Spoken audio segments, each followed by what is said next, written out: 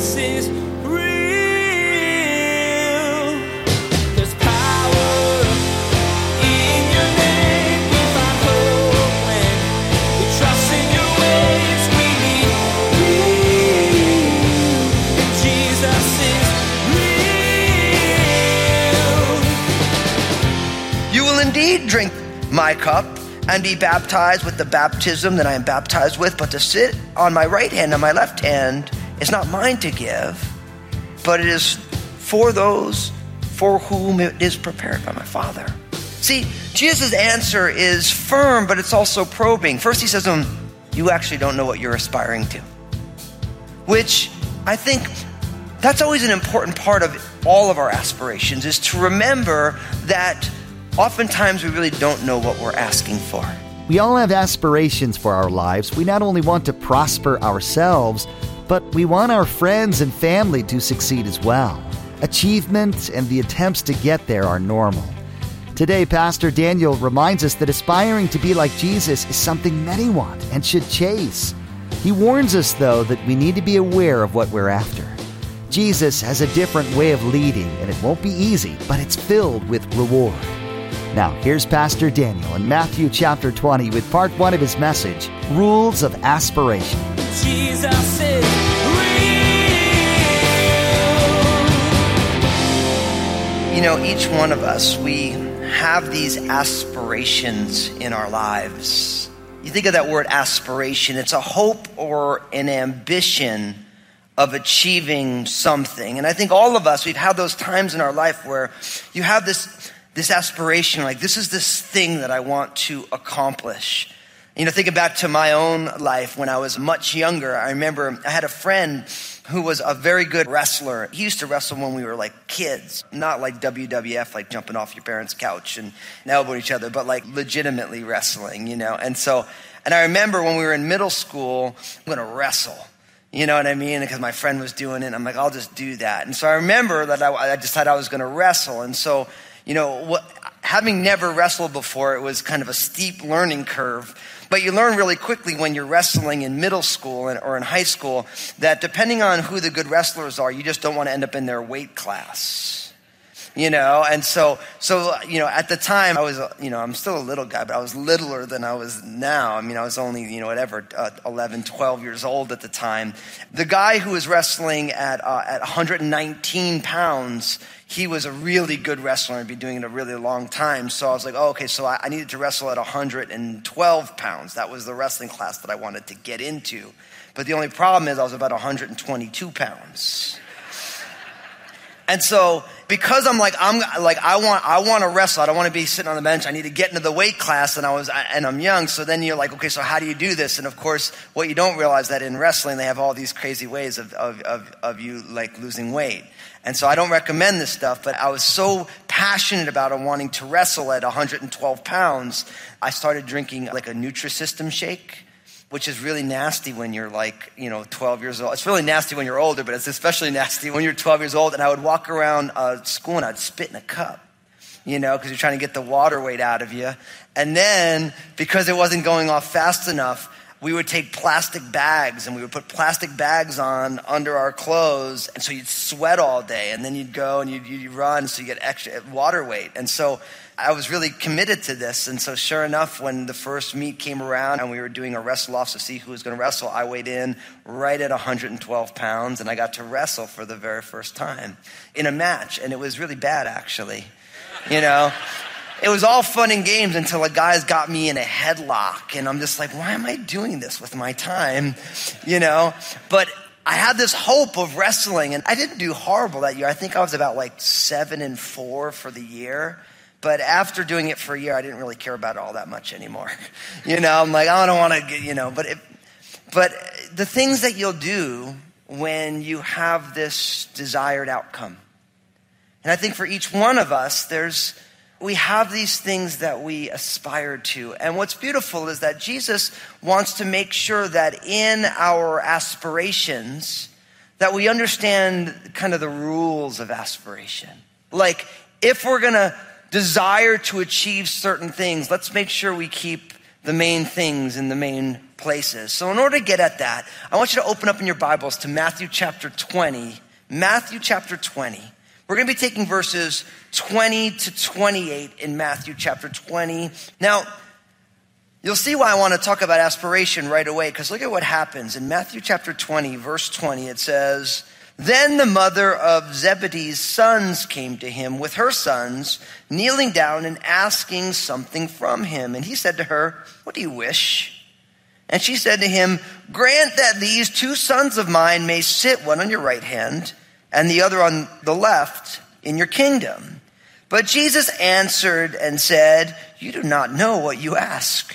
Are you able to drink the cup that I'm about to drink and be baptized with the baptism that I am baptized with?' And they said to him, 'We are able.' And he said to them, verse 23, 'You will indeed drink my cup and be baptized with the baptism that I am baptized with. But to sit on my right hand and on my left is not mine to give, but it is for those to whom it is prepared by my Father.' And when the 10 heard it, they were greatly displeased with the two brothers.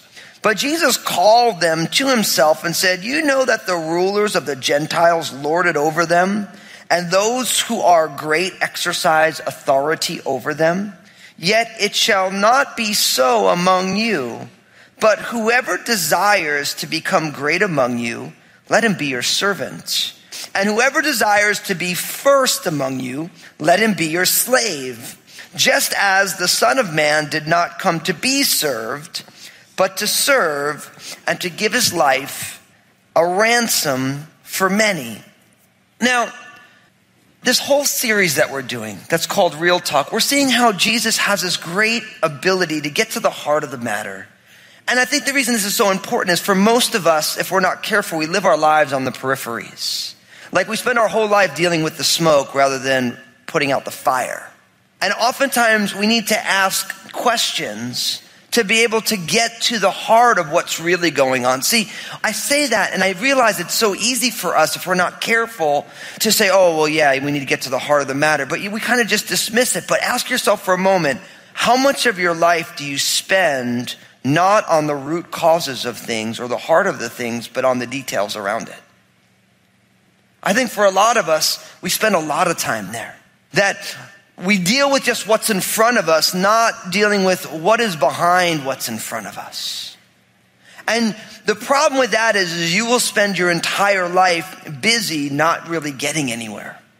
Because oftentimes the superficial things, they're just symptoms of a much bigger thing that happens internally, in the heart. And so Jesus, what I love about Jesus is that Jesus doesn't want us to waste our time. He realizes that our time is precious, and time is fragile, and lost time is never found. And once you lose that time, you can't go back and regain it again. He wants to make sure that we get right at the heart of the matter. So here, this whole thing here begins with, notice it says in verse 20, "Then the mother of Zebedee's sons came to him with her sons, kneeling down and asking something from him. And he said to her, 'What do you wish?' And she said, 'Grant that these two sons of mine may sit, one on your right hand and the other on your left, in your kingdom.'" Now, what does this teach us? This teaches us quite simply that aspiration is normal. That aspiration is normal. It's very normal for James and John's mom to want to see her sons do well. So aspiration is absolutely normal. She comes and she says to them, "Grant that these two sons of mine, grant that James and John could sit at your right hand and your left hand in your kingdom." See, every mom or every parent knows what it's like to want their children to do well, right? I mean, parents will go to bat. I mean, parents who get arrested at ball games because, you know what I mean? Like, they just want their child to, like, it's supposed to be a touchdown, and that was a penalty, and they freak out, and and it's really embarrassing, and, you know, but it's because aspiration is really normal. It's super normal. That all of us, left up to our own devices, are going to aspire to attain and achieve certain things. So what's interesting here is that in Mark's gospel, James and John approach Jesus themselves, but here in Matthew, we find out that it's James and John's mom comes. And I love it because she comes and she approaches Jesus. She starts talking to him and he says, what do you want? What are you looking for? And so she says, will you grant that my 2 sons will sit in close proximity to you? See, the idea of someone who's sitting on the right hand or on the left hand in the kingdom of Jesus, they're close to the king, so they're close to the Lord. And they're close to where everything's happening. She wants her sons to be right in the middle of what is going on and all that pertains to Jesus' prestige and his power. And it's really easy. Like you hear this stuff and you hear sermons and you think, oh, it's just horrible that they would do that. But actually, it's actually really normal. I mean, I don't know about you, but it's like if Jesus is the King of Kings and the Lord of Lords, then I kind of want to be right where Jesus is. I want to be right where the action is at. We have this presidential election. Just a quick reminder. Search the scriptures. Find out what these candidates believe and vote based on your own conscience before the Lord. Jesus was a part of the world that we live in. And Jesus wants us as followers of Jesus to be part of the world that we live in. So make sure that you vote. But whoever gets elected, there's all sorts of people who want to be close to the president. It's very normal. People aspire to cabinet positions and appointments and all these different things, just like James and John want, and just like their mom wants for them. One of the rules of aspiration is that aspiration is really normal. It's real life, normal stuff. But what's interesting is Jesus then asks a question back to them. He says in verse 22, he says, you don't know what you ask. Are you able to drink the cup that I'm about to drink and be baptized with the baptism that I am baptized with? And they say, we are able. And then Jesus says, you will indeed drink my cup and be baptized with the baptism that I am baptized with. But to sit on my right hand and my left hand is not mine to give, but it is for those for whom it is prepared by my Father. See, Jesus' answer is firm, but it's also probing. First he says to him, you actually don't know what you're aspiring to. Which I think that's always an important part of all of our aspirations, is to remember that oftentimes we really don't know what we're asking for. Like, I'll give you an example. The love that people fall into and out of in high school is really like, it's kind of explosive, isn't it? You know what I mean? Like people, you're in high school, you fall just over the heels, you're in love, right? And you're like, oh, I can't live without that person. But you can meet many people who the person they were radically in love with in high school, when they go back to their 25th anniversary or reunion for their class, they're like, God, thank you so much. I didn't marry that person. But oftentimes, like when you think, I just need to spend the rest of my life, you don't know what you're asking for. You don't really know all that's entailed in the aspiration that you have. And so Jesus is saying, no, you guys, you don't really know what you're asking for. Because what these guys are talking about and what Jesus is talking about, sitting at his right and his left hand in his kingdom, they don't understand what this is all about right now. And he asked them this question: are you able to drink the cup that I'm about to drink and be baptized with the baptism that I'm baptized? See, Jesus is not talking about when he is glorified on the throne. He's talking about when he is glorified on the cross. And remember, when Jesus was crucified on that cross, there was a person on each side of him. See, they think that the coming of Jesus' kingdom is just all about pomp and circumstance and thrones. But Jesus is like, no. The coming of my kingdom is about suffering. And before the crown, there is the cross. Now talk about aspiration. I don't want to just skip over that.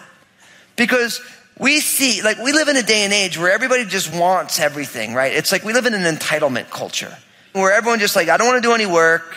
Because I went to college, I should be the CEO. I never worked a day in my life, but I should be the CEO because my parents told me that I'm amazing, and so now I should be the CEO. And we forget that before someone becomes a CEO, they put in all this time and all this work and all this energy.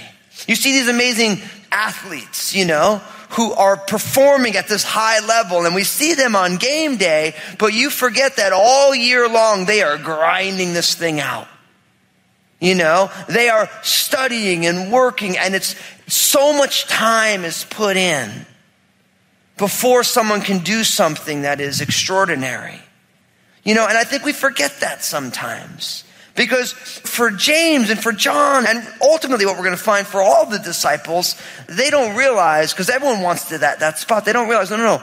In order to be there, you need to go through hell to get there. I just want to encourage you, and is that oftentimes the things that you want, you need to be willing to keep going even when it doesn't go good. And I think for a lot of us, we quit before something amazing happens because we actually have never learned the art of perseverance. I mean, can you imagine Jesus, right?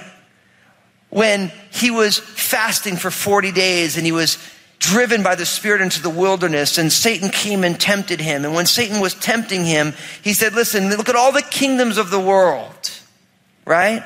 I'm going to give them to you if you bow down and worship me. See, what's amazing about what Satan offers Jesus is those were already his inheritance. But in order for Jesus to achieve that inheritance, he had to go through the cross. But Satan is like, I'll give it to you now. And so often, we do not achieve the things that we desire to achieve because we are willing to take a fake substitute for the thing that we really want, because we're not willing to persevere through. And how many of us, you look back on our lives and there was something that you were doing that you knew God had called you to, that you knew brought blessings and glory to God and blessings into the world, but you quit because you got tired. You weren't willing to keep going. I was talking to a pastor, a guy who God has used in a real powerful way. And I said, he's been in ministry for 35 years. And I said, what? Of course, other than Jesus, what God has done, what would you attribute it to? And he said, well, sometimes the guy who wins is just the last guy standing. And he's like, all along the way, I could have quit. I wanted to quit. I thought about quitting. I planned my exit, And he's like, but by God's grace, I just kept showing up. And God keeps working when we keep showing up. And so for James and John, they don't realize what they're asking for.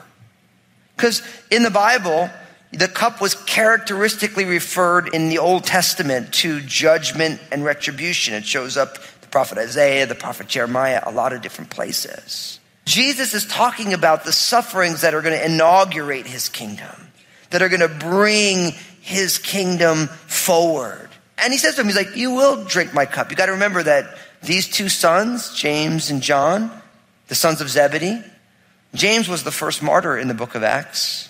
And John ended up exiled on the mining colony of Patmos, where he received the book of Revelation. So these guys understood these sufferings that Jesus is talking about ultimately. But Jesus does say to them, and I think it's really fascinating, he says, but to sit at my right hand and my left is not mine to give, but it is for those for whom it is prepared by my Father. Now, this is one of those places, and I love this about the Bible, because the Bible's got all these tensions, right? And if you really read the Bible and you really think about it, about what the Bible says from cover to cover, there's a lot of areas where there's just like, well, how does that work? And a lot of people would say, well, how can Jesus be God in the flesh if he doesn't know to whom sit at his right hand and his left hand? And the reason Jesus is God and he doesn't know that is because part of God's plan in the incarnation, Jesus in flesh, he was functionally subordinate to his Father despite being equal in essence. Can I give you a great example of this? In marriage. You know how in marriage it says that husbands should love their wives and die for them, and wives should submit to their husbands as unto the Lord? Some people don't like that. Oftentimes it's people who don't want to believe the Bible. They say, oh man, I can't believe you believe the Bible. Wives submitting to your husband. Is there anything more sexist? Actually, if you think about it, would you rather die or submit? Anybody who wants to choose? So if the Bible is sex, it's actually anti-male, because he's saying, you guys, you need to die for your wives. And a woman very easily can submit to the self-sacrificial love of her husband, because her husband now has her best interest in mind. Now, that's a big thing. Real quick, I don't want to get off on the marriage discussion, but some of you guys, listen, you love Jesus, you think your wife's supposed to submit to you, but you're not living self-sacrificially love to her. You better stop that business. You love her self-sacrificially, that's your job. God will work on her part of it. But too often guys say, well, you should submit to me. And I feel bad because you have these godly women and they have these husbands who love Jesus, but they're really not following him. And they make their wives they have to make dumb decisions because their husband's a knucklehead. And that's just not right. It's not right. All the wives clap. All the guys are like, darn, Fusco, get us back. I'm aspiring. Get us back to the aspiration. I got caught preaching my example. Let me get back to my example. In marriage, a husband and a wife, right? They are equal in essence, both created in the image and likeness of God. But there is a functional subordination in the way God designed the way a marriage should work. The husband lives self-sacrificially, loves self-sacrificially, and the wife submits to the Lord and submits to that self-sacrificial love. They're equal in essence, but there is a functional subordination. It's the same picture. They're both right there. Now, if you don't have a clue what I'm talking about, don't worry about it. Because I realize I just kind of dropped a little bomb in there and we'll leave it there. And there's a lot of nuances to that. But Jesus is fully God, but yet in his incarnation, although equal in essence, is functionally subordinate. Where he's saying there's certain things that he's entrusted to his Father, which is part of God's prerogative. Now, what I love about this, right, we say aspiration is normal. In verse 24, look at what you get. And when the 10 heard it, they were greatly displeased with the two brothers. Now, why were they greatly displeased? It's not about humility, it's about jealousy. It's like, that the other 10, they wish that they thought of that. Like, why didn't I think to go in? Why did I get my mom to come and talk to Jesus so that I got my spot? And so they're thinking to themselves, what was I thinking? So they're mad that they spoke. But really what it says is the aspiration is normal. So what do you aspire to today? What is the normal part of your life that you're like, this is something that I'm trying to achieve? Don't think that it's necessarily bad. Right? It's normal. So the first rule of aspiration is that aspiration is normal. But then Jesus pops up in verse 25. He says, but Jesus called them to himself and said, you know that the rulers of the Gentiles, they lord it over them. And those who are great exercise authority over them. But it shall not be so among you. For whoever desires to become great among you, let him be your servant. And whoever desires to be first among you, let him be your slave. You want a rule for aspiration? Aspire for the right motivation. Aspire for the right motivation. See, because everybody aspires and aspiration is normal, now we need to make sure that our aspirations, the things that we are seeking to achieve, that we have the right motivation. And Jesus gets right at the heart of this in what he says here. He says, listen, you know that the rulers of the Gentiles, the nations, they lord it over them. And those who exercise authority among them. So what they're saying is that amongst the non-Jewish people, the way leadership and authority, it's functioning as a kind of a lordship over people. Well, it's my decision and you can't make the decision and it's not your call and all this stuff. And he's like, but it shouldn't be that way among you. Jesus is real. Aspiration is normal. We all want to be involved where the action is and find prestige in the eyes of others. But in today's message, Pastor Daniel warned us to count the potential cost of what we're aspiring to. Are we really to take on the responsibilities that come with it? Just as James and John learned, would we be ready to live and die as Jesus did, losing all we are for the greater advancement of the kingdom? Facebook, Twitter, and Instagram have become a regular part of our everyday lives. And we want to be sure to encourage you to check out Pastor Daniel's Facebook page, Twitter feed, and Instagram. Log on to JesusIsRealRadio.com and follow the links. Pastor Daniel shares 2-minute video messages throughout the week on his Facebook page. Log on to JesusIsRealRadio.com and follow Pastor Daniel. God has been doing some amazing things at Crossroads. One of the things that I'm the most stoked about is our new campuses. We launched a brand new campus in Southwest Portland. So if you're in the area, I'd love to invite you to come and join us for worship Sundays at 10 a.m. Our online campus is reaching the entire world. And we'd love to have you join us on Sundays at 9, 11, 11 or 1 p.m. or Wednesdays at 7 p.m. at crossroadslive.tv. Now here's Josh with what's coming up on our next episode of Jesus is Real Radio. Next time on Jesus is Real Radio, Pastor Daniel reminds us that if we want to be great in God's kingdom, we need to be servant to all in this world. The kingdom of Jesus is advancing, but not with the pomp and circumstance we think of in this life. Jesus came to humble himself and do things for others. He got into the grime and gunk of the world and showed love everywhere and to everyone he met, no matter what. You've been listening to Jesus is Real Radio with Pastor Daniel Fusco of Crossroads Community Church. Pastor Daniel will continue teaching through this series called Real Talk. Until then, may God bless.